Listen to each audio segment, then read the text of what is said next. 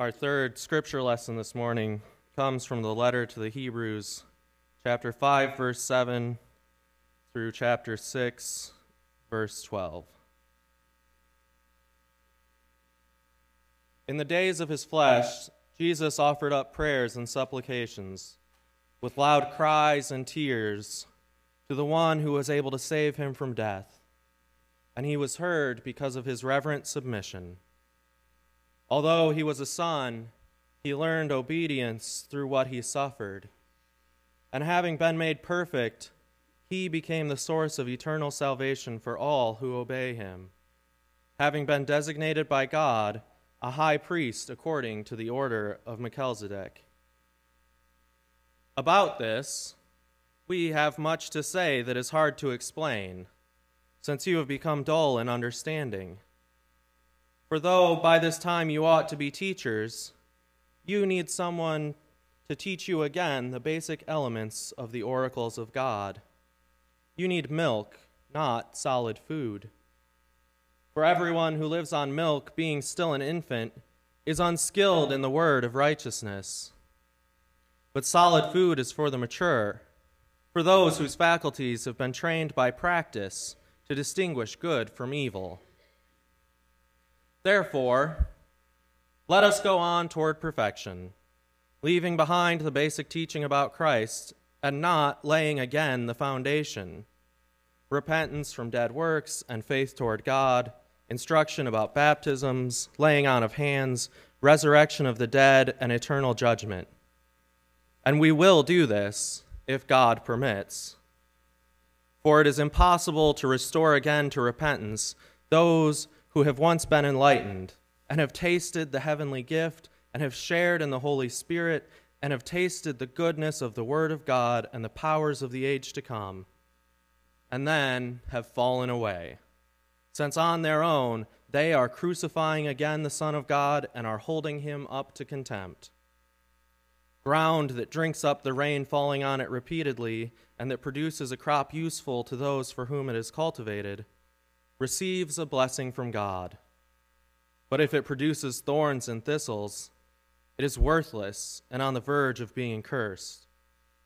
Its end is to be burned over. Even though we speak in this way, beloved, we are confident of better things in your case, things that belong to salvation. For God is not unjust. He will not overlook your work and the love that you showed for his sake in serving the saints, as you still do. And we want each one of you to show the same diligence, so as to realize the full assurance of hope to the very end, so that you may not become sluggish, but imitators of those who through faith and patience inherit the promises.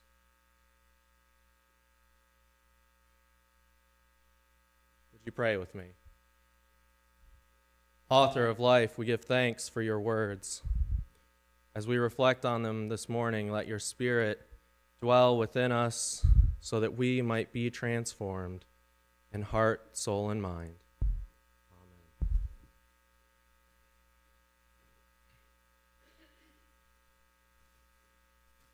One day, I had someone stop into the office with a question for me.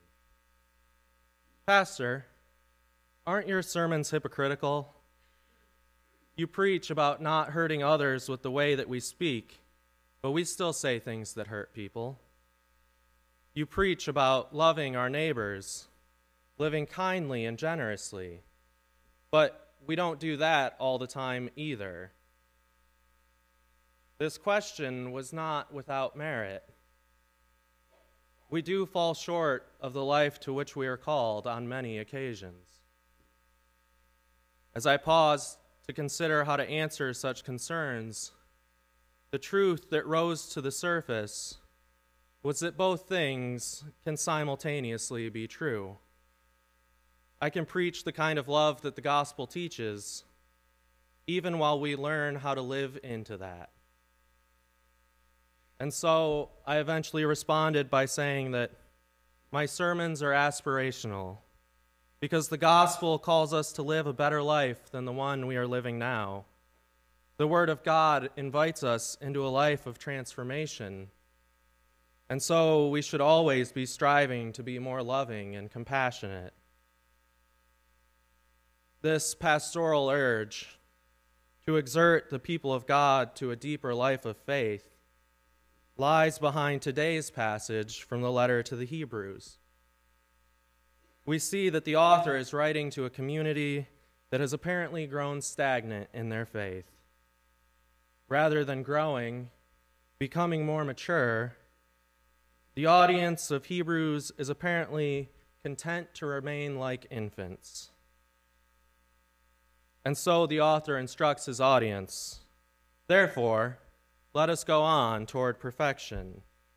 And that word perfection is not an easy one to translate from Greek into English. In some cases, it gets translated as maturity, to keep with the metaphor of being infants in faith. But in essence, what this word seems to be trying to convey is that we should move toward having a more complete faith. So what does it look like to have a more complete faith? According to today's scripture passage, it means moving past the basic teachings of our faith. Once one has learned about repentance, baptism, laying on of hands, resurrection, and eternal judgment, then one has to keep learning. To be sure, knowledge of all of these subjects is important, but they are not the end of faith. Rather, completeness of faith means turning that knowledge into a life of service through ministry. It's one thing to understand the basic teachings of Christianity. Any entry-level religious studies class can provide that knowledge. It's something else entirely to become imitators of Christ and to practice our faith.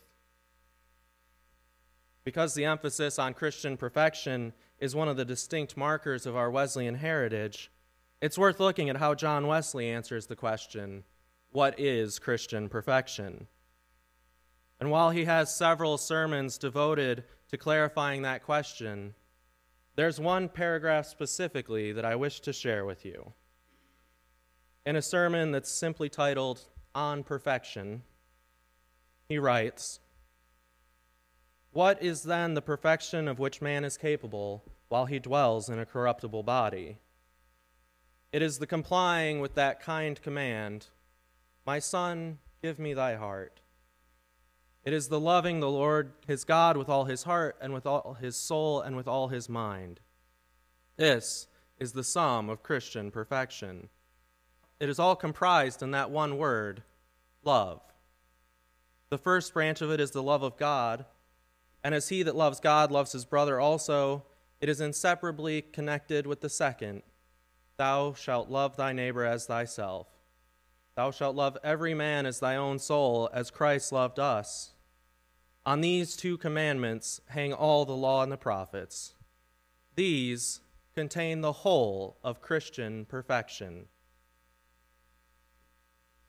Now, there are times that I worry I'm becoming too repetitive when I speak about loving God and loving neighbor. Yet, these two things are, according to Wesley, the entirety of Christian perfection. Those are the things toward which we strive. We do not strive alone, of course, but with the support of the Holy Spirit. Quite simply, to pray for perfection, to work toward perfection, is to move toward being made perfect in love. Unfortunately, this picture of perfection stands in pretty stark contrast to some of the ways that I have seen it used in the Christian world. I remember when I was an undergrad student at Central Michigan, there were preachers every year that would come to campus in order to call students to repentance. In their eyes, college students, as a whole, were evil, wicked people whose hearts think only of lust and intoxication. One of these preachers always had a particularly audacious claim. He declared that he was completely free from sin, and not just that he was free from the power of sin, but that he was free even from the temptation to sin. And apparently, in his freedom from sin, he chose to use his time by casting judgment upon total strangers. He looked at people who were barely out of childhood and decided that they were acceptable targets for ridicule and vitriol. How it is that he was perfectly free from sin, yet still able to denigrate the image of God in others, I do not know. And the kind of perfection that Wesley speaks about also stands in contrast to the way that it's used in some holiness churches today. I have a good friend from seminary who grew up in one of those churches. He's since moved on to another tradition, but one of the things that he shared with me about the church that he left was that if someone sought to be a leader in the church, it was expected that they could claim to have reached Christian perfection. The unfortunate outcome of this idea that perfection is something to be crossed off a checklist cheapens the very idea of it. In today's scripture, we see that the goal of perfection is something that should drive us in our faith. Perfection is the antidote to stagnant Christianity.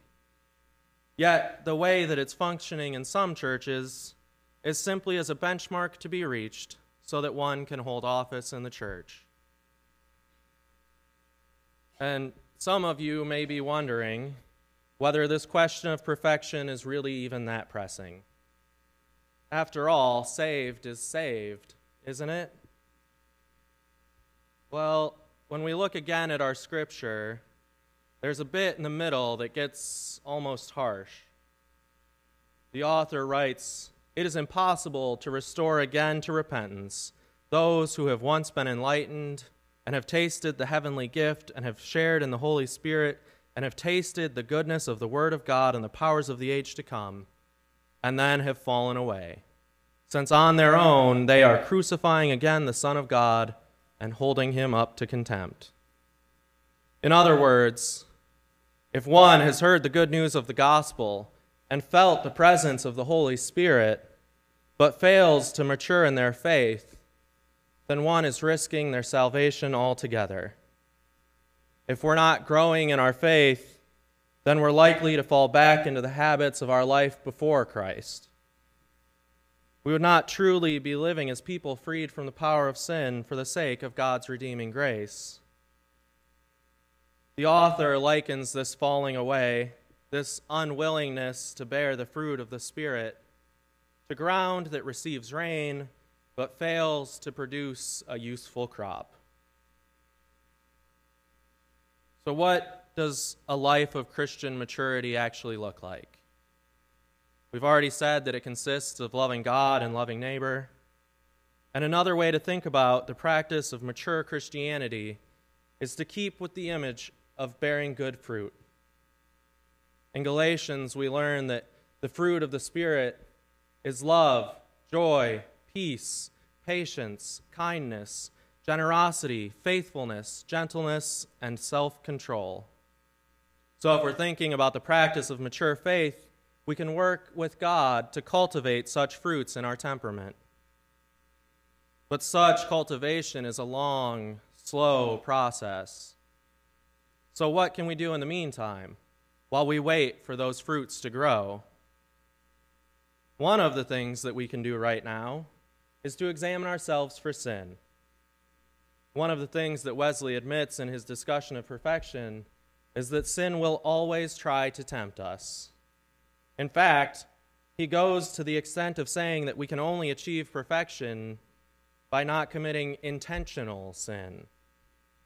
As humans, we are prone to mistake and error, and I agree with him in this regard. But I worry that his position leaves us room to become comfortable in structural sins. So it's important that when people name the ways in which we have hurt them, that we're able to listen to what they are telling us. We cannot remain willfully or selectively ignorant of the ways in which we hurt people and think that we're honestly committed to letting God move us toward perfection. When someone tells us that we have hurt them, it's not sufficient to hide behind our lack of intention. Because if we do that, then we're failing to hear the voice of God telling us the ways that we can be gentler, kinder, or practice better self-control. Another way that we can put our desire for a more mature faith into practice is to find ways to share our gifts with others. In one sense, this means the work of ministry is commonly imagined, but it also means being in ministry by raising up those around us. Christian education is not just our Sunday school classes, but sharing our knowledge and our gifts so that others can be faithful in sharing the workload. This requires us to reorient ourselves so that we stop asking what we can get out of faith and begin to ask what we can give. Part of maturing in our faith means being able to nurture the generation of Christians that is following us. This practice of mentoring pushes us to be generous with our time, patient in our instruction, and faithful with our gifts. It also requires us to relinquish our own sense of power and to recognize that the work of ministry is not about our own personal glory. Therefore, let us go on toward perfection. Let us work with the Holy Spirit so that we might be transformed. May we never become stagnant in our faith. May we grow in our love for God and neighbor. And may the fruits of the Spirit grow within us and blossom as faithful ministry. Amen.